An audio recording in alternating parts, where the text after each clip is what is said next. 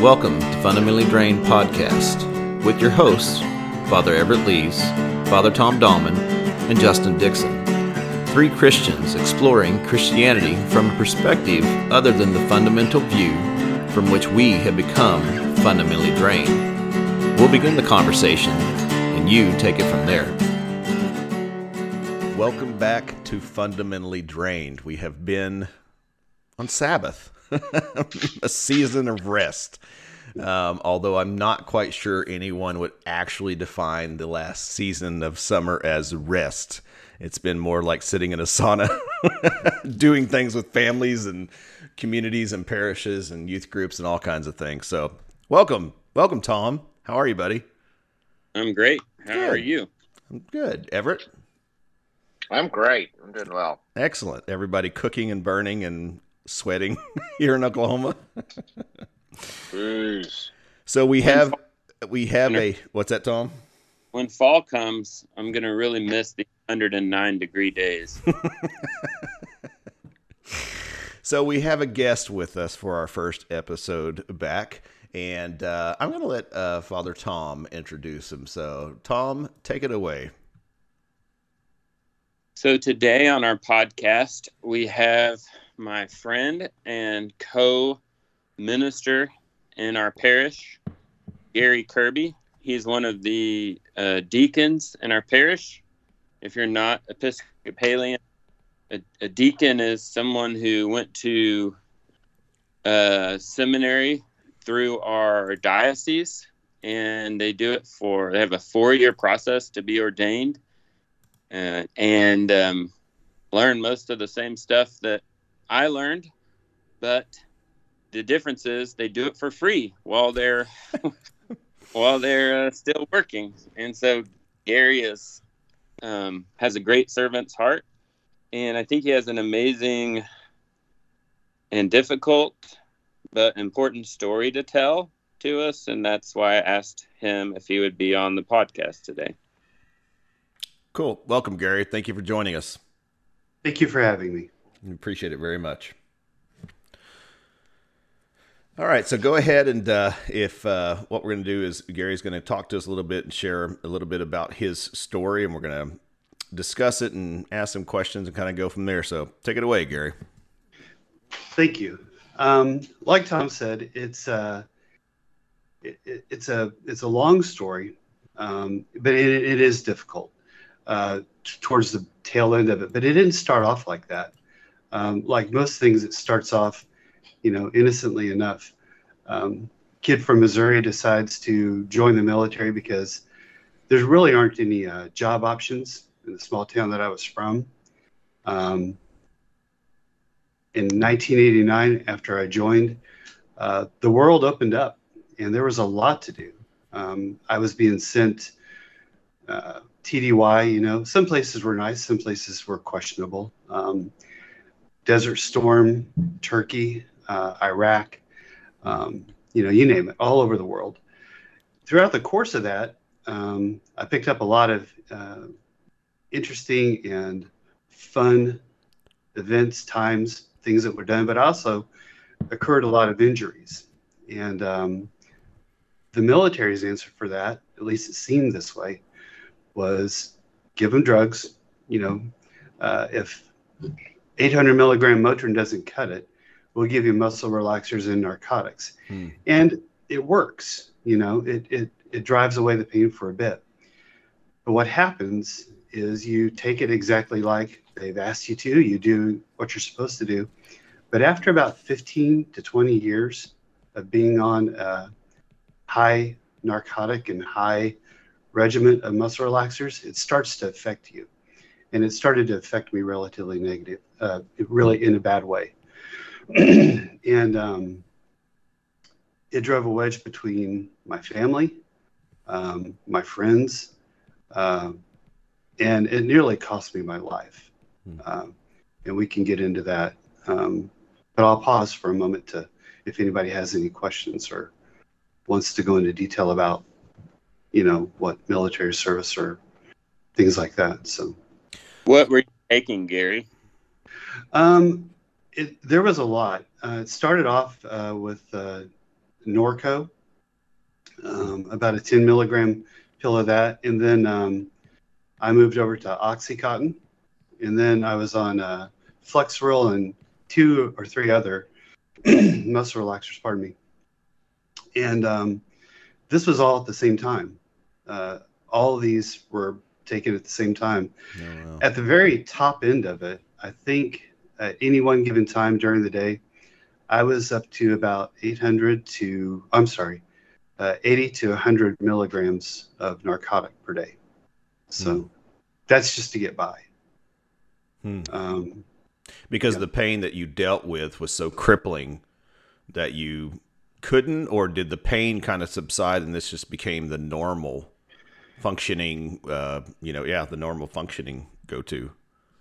Well, initially when I injured my back, that's what they gave me for the back pain. I got you. After 2 failed surgeries and fusions and implants, the pain was and is still there to this day. Oh, wow. So trying to mitigate that, get in front of it while still maintaining a very rigorous and active military lifestyle, that was the challenge. Oh, wow. And when I retired in 2015, I was no longer under that regimen and that requirement, but I was still addicted. Oh, wow. So. And all of this was completely legally prescribed to you. I mean, this is what the doctor said. This is what will treat it. I mean, that's sort of the crazy thing about pain medications is that it's something that we're allowed to have, right? Yes. Well, and that's one part of it. When we talk about addiction, or at least in the past, whenever I'd heard about addiction, it was a very stigmatized event. You pictured images of people sitting under a bridge, shooting, heroin into their arms, or crack cocaine, or something along those lines. Even as my work as a police officer, I still had that, idea in my head that these people were the addicts. I was the one who was doing what was, prescribed. I just couldn't see myself in that capacity as becoming an addict. So. Wow. But, you mentioned police officer. You was that post-military? No, I joined the police department in 2009, and I was a reserve officer with Midwest City. Oh, okay. Until 2015, and then went to work with HERA for another 4 years after that. So, so I had a long career with the police department, and actually it was in 2001, not 2019, that I joined. So now I will say this: I knew enough to not, medicate prior to going on shift with the police department, because there's a lot of liability that's associated with that, and you just have to work through the pain, which isn't helped by a gun belt and all the stuff that you carry with you as you work. So it sort of double magnified everything, because you would work at night, go back to the military during the day, and then work an entire weekend. And it never seemed like you really got much of a break or relief. Wow. So Gary, what was the thing that brought about change? Or well, like I said, I had started to change, both mentally and I think physically.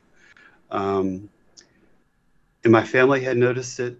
I, of course, couldn't, because I'm in it. And everything to me looks just exactly normal. But my wife had been telling me for a long time, you need to stop. You need to see somebody about doing this. And I didn't want to hear it. To me, there was nothing wrong. And it escalated one night into a altercation. And she left. And stayed away for quite some time, and we were very close to calling it quits. And that's when I decided I'm going to get off of this stuff. I'm going to quit, but I'm going to quit cold turkey, because if I went on it like this, if somebody just gave it to me and I start taking it one day, surely it's easy enough to stop and, go back to life as normal, whatever that looked like. Right. But I had no idea what a normal life looked like after 20 years of doing this. So, and that's the part I was telling you earlier where it almost killed me.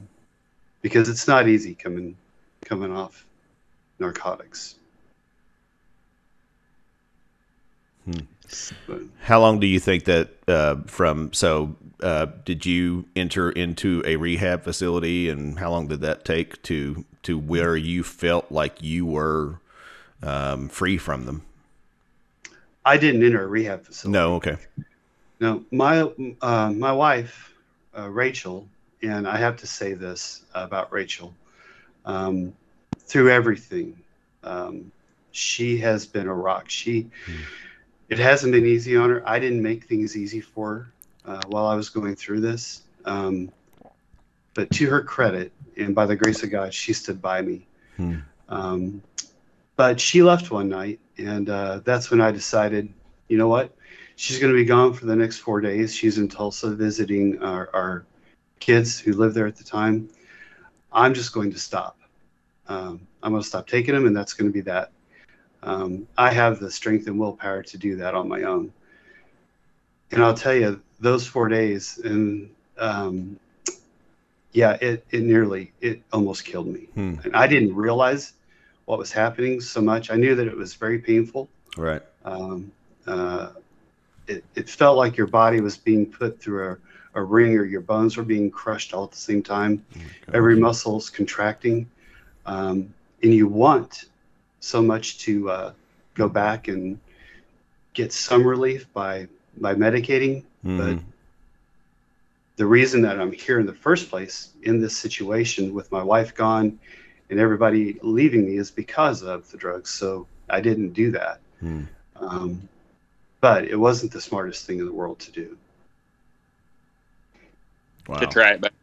So Gary, did you like consult with anyone, or was this just I'm going to do this? And then how long was it until you kind of felt like you were under that crushing weight of withdrawals? Yeah. Withdrawal. It's exactly what it was. It was withdrawal. 4 days. That was the worst of it. Was the first 4 days, where your body just feels like it's going to explode on itself, just implode, and everything hurt. And I'll tell you, if it hadn't, it's the craziest thing. If it hadn't been for my dog, who laid there with me, mostly in the hallway of our house, the entire time, I don't know that I would have made it. But she stayed by my side, and but to fully get out from underneath it, I think I'm still there. There are days where the cravings come back, especially when the pain is really, really bad. If I've worked in the yard or the weather changes at the same time, it's tempting to go back to something like that. So 4 days for the really, really bad stuff, about a week or so after that to kind of purge things from my body, and then a lifetime, I think, of still being an addict. Wow. Thank you for sharing that. It's a lot. I don't know. I don't know I don't know if there's words to kind of summarize what that hearing that is like, because it's not our experience here. So thank you. It was very brave to share, and we appreciate that very much. Gary, what is different now that you're not on the medications? Like, if somebody were to, be listening to this and they're, struggling with addiction, whether it's alcohol or painkillers or whatever. What's on the other side that you say this was all worth it? When you're in the middle of it, or when you're going through and using medication, basically an addict, a practicing addict, nothing looks unfamiliar. Everything seems just as it should to the person who's, taking the drugs. You will notice that you're more easily agitated. Your mind plays tricks on you. Paranoia, right? Everybody started to withdraw, my family, my wife, friends. And, the friends, I was like, well, they're just jerks and they have their own thing or whatever the case may be. Who needs them anyway? With the wife, it's like, okay, well, if she's not with me, then who's she with? What's she doing? Is she seeing somebody else? All of those things, it messes with your mind and starts playing tricks with you. What's waiting on the other side is a peace of mind that it was never really them that had the problem. It was me. I'm the one who drove my friends away. I'm the one who caused my wife to want to be distant because I wasn't pleasant to be around. I'm more patient. Well, I guess that depends on who you ask.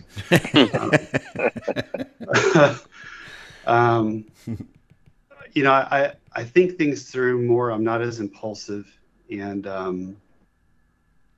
don't know. I found a greater zest for life on the other side, right? Yeah. I still have pain, but I don't try to mitigate it with the medication like I used to. I try to do it like what I'm doing right here. This is a first for me, actually, by using it as a ministry and letting people know that you're not the only one out there that this can happen to or has happened to. And even people in positions of authority, like the military, police, clergy, people in, seats within government, it can happen to anybody. But acknowledging it and working through it, that's the biggest thing. So I want to disagree with you, Gary, on one thing you just said. You Okay. said this is the first time I'm doing this. This might be the first time you're doing it in a formal way, but the reason I wanted Gary to come talk to us today is because this is fundamentally drained, and we're talking about exploring Christianity from a perspective other than the fundamental view, as Justin says at the introduction of our podcast. And I grew up in that world, and it was not easy to be honest with what you're struggling about in that world. And what's striking about Gary is when he was in the middle of this, and I was trying to figure out what was going on, waiting for him to tell me, he was always honest that, hey, I'm really struggling. I'm in a lot of pain. I'm hurting. I need some help. And then since he's kind of crossed the hump, and it's never behind you totally, but since he's kind of moved in a new direction, he's been 100% honest with people. Hey, here's what I'm at. Here's what happened. Here's why I'm struggling. And just the honesty is so helpful and so refreshing. And I know Gary says, you've told me, I wish I would have done it differently. I found out there were lots of ways to help me get through that awful time that could have helped me instead of me just laying in the hallway with my dog. But your openness and honesty about it has been helpful to people who have their own struggles, and that's what we need in the church. We need that open and honest approach to what we're struggling. Well, thank you, Tom. I appreciate that. Gary, in telling your story, has anyone, come up and said, wow, I've been struggling with this too, or that suddenly they felt it safe to talk about, that they may not have talked about it beforehand? I don't recall anyone coming right out and saying, thank you for sharing that, because I'm the one who's struggling with this. What I have heard, and if you kind of learn to read between the lines, is, well, thank you for sharing that, because I have a cousin who's dealing with the same thing, or an aunt, or someone that I know very closely is struggling with this. So thank you for sharing that, and I'll pass it on to them. And it very well may be a cousin, aunt, or uncle or something. I think more often than not, sometimes it's the person, right? Because you can identify somebody once you've been through it who has some issues. So. You said something too, and Tom, I want to go back to where you were talking about the church and things like that, but also you said that instead of laying in the hallway, you would do things differently. What would you tell someone in this situation? What could they do to get help and go from there? What would you recommend now? Well, like I said, the way I did it was dangerous, because coming off that much medication, cold turkey, can actually be deadly. And I didn't realize that. Well, maybe I did realize that. That might not be entirely true. But what I thought was, I'm stronger than my addiction. Me, I am stronger than, I can take this on, and it's not going to hurt me. What I would tell somebody is,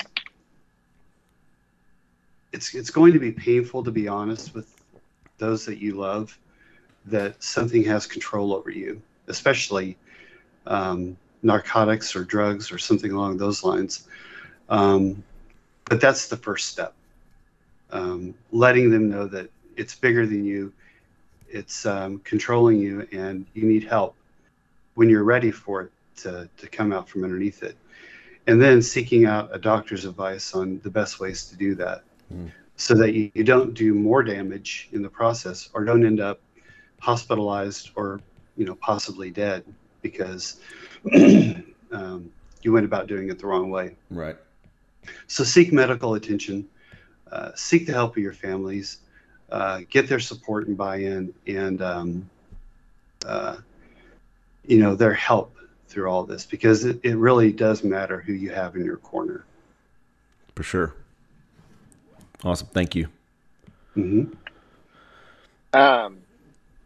Tom mentioned about how, sometimes in church communities, and I think this can be true in any church community, It can. that we can hide our imperfections. We can hide, we create a level of perfection. So I guess it's going to be a two-part question. One, how is this, as a clergy person, in which right, wrong, and different, we create a higher level of expectation for, did this impact you? And two, what could churches do to be hospitable to people who are struggling and making it a safe space for them to say, hey, I'm really struggling with this. So how does this impact you as a clergy person in some unique ways, and sort of associated with that, what do churches need to do to be hospitable to people with struggling? Well, and both of those are really good questions, because it's something that I've thought of a lot, honestly. As I was going through Iona, I was right about the midway point through Iona, which was what Tom was talking about, the Deacon's version of seminary, is when I decided to quit. So for about 6 months, after, it was really tough. And for the 2 years prior, while I remember a lot of Iona and I took a lot from it, there's a lot that I think I could have drawn more from had I been clear-headed and sober. So as a clergy person, it pays to keep your mind about you and recognize when something has the better of you, like drugs, alcohol, or some other form of addiction, whatever that looks like. I mean, it could be in the form of porn or drugs, alcohol, anything that takes you away from focusing on God and the people that you're meant to serve. But it's also embarrassing.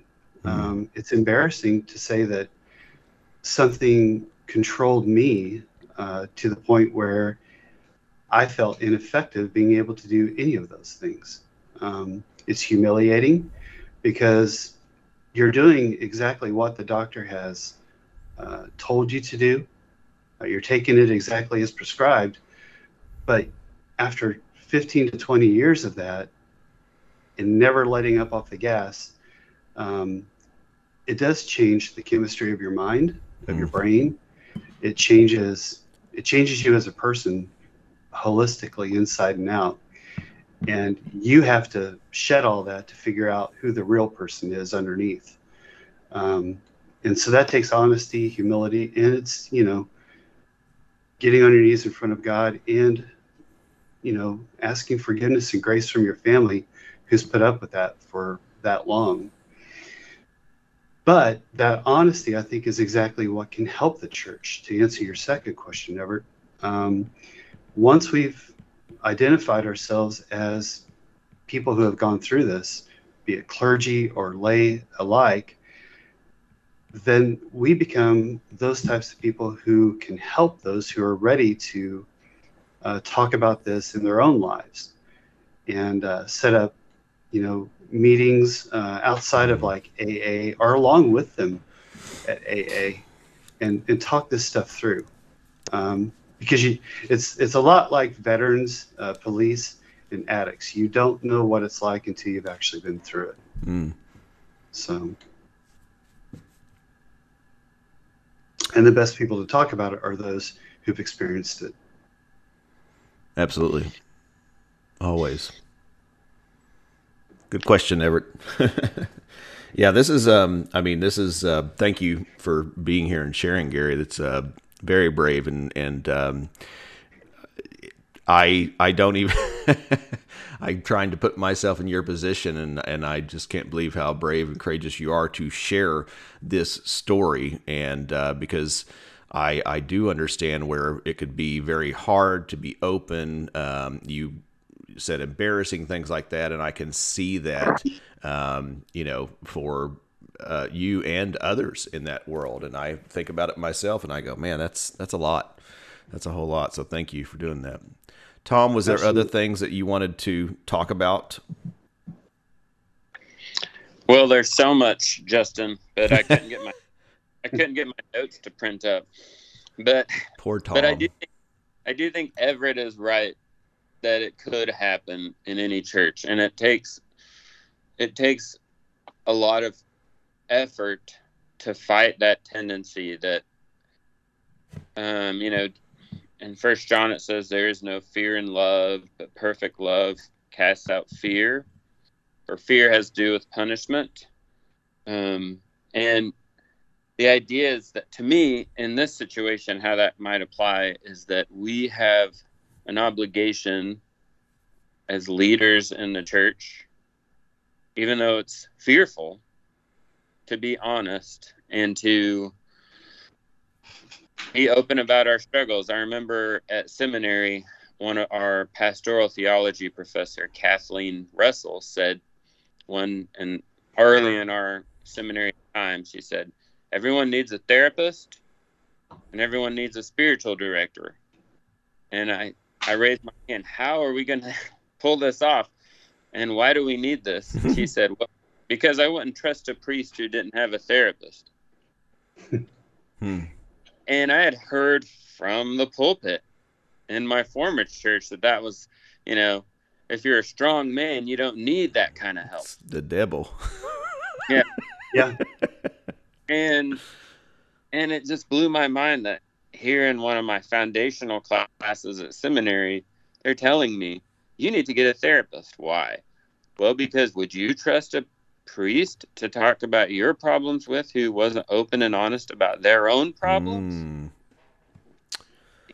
And that was eye-opening to me about, at least, and I'm not saying the whole Episcopal Church has that healthy approach, but that's the standard they were trying to call me to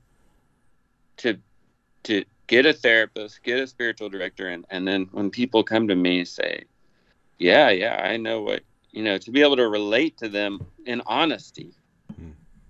And having Gary wearing a collar, it just meant a lot to me personally, having been with him as he's gone through some of this, but also to be with him in his openness and honesty as well about that has just been refreshing for me and helpful and a reminder of that truth. Right. I think there's a whole lot that the church can learn from the 12-step programs, whether it's sort of an official thing, but just sort of the spirituality of the 12 steps. There's a fantastic book by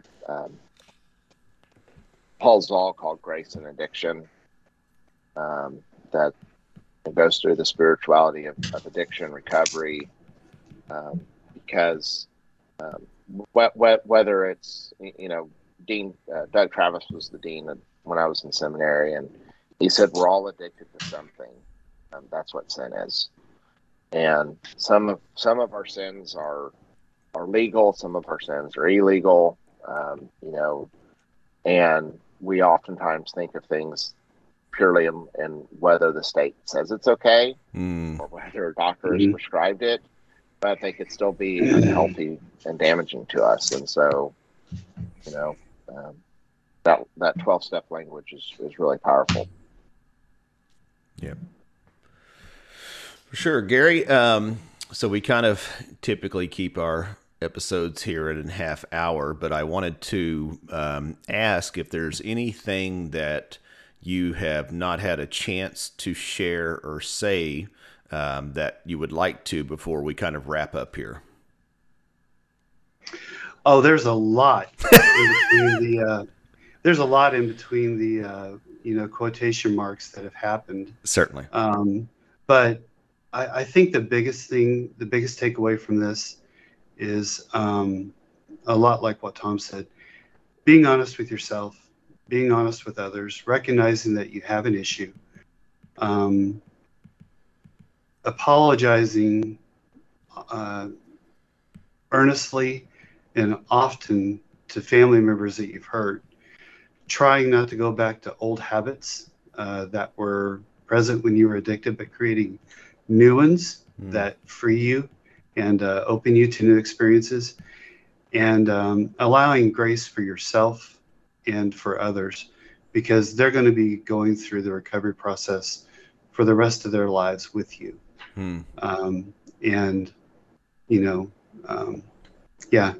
Having grace for yourself and them, because some things that you say may trigger them from a past event, and you have to be aware of that. Some things they may do may trigger you, and you have to be aware of that too, and then be willing to talk about it in a comfortable space that's safe. And that's how for me, that's how I'm getting through it. And my wife and I have had a reconnection. We recommitted ourselves to one another. We renewed our vows, and we're stronger than ever. And we talk about these things now instead of running at each other or running from each other. So, yeah. Awesome. Thank you. Thank you so much. You're welcome. Tom, Everett, anything else? No, sir. Gary, I thank you and appreciate you coming on and sharing with all of us. And I know that from your story, there is something for all of us to take away and to learn and to use as an example. So thank you for your bravery and for also just making the time this morning and having to put up with Father Tom. For that, I am very, very sorry. So it was the shorts.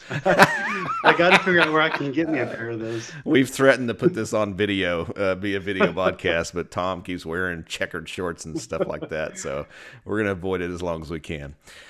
Thank you, everyone, for listening. We're back. Our season of Sabbath is over, so we'll start rolling out some episodes whenever we can stand getting together in the same virtual room with one another. Again, thank you all for listening. May the peace of the Lord be always with you. Thanks for joining us today. You can find us on Twitter and Facebook at FunDrainPod. We'd love to hear your comments on our episodes and also suggest future episode topics. Also, if you enjoy what we're doing, go on to iTunes and give us a review, please. Thanks a lot.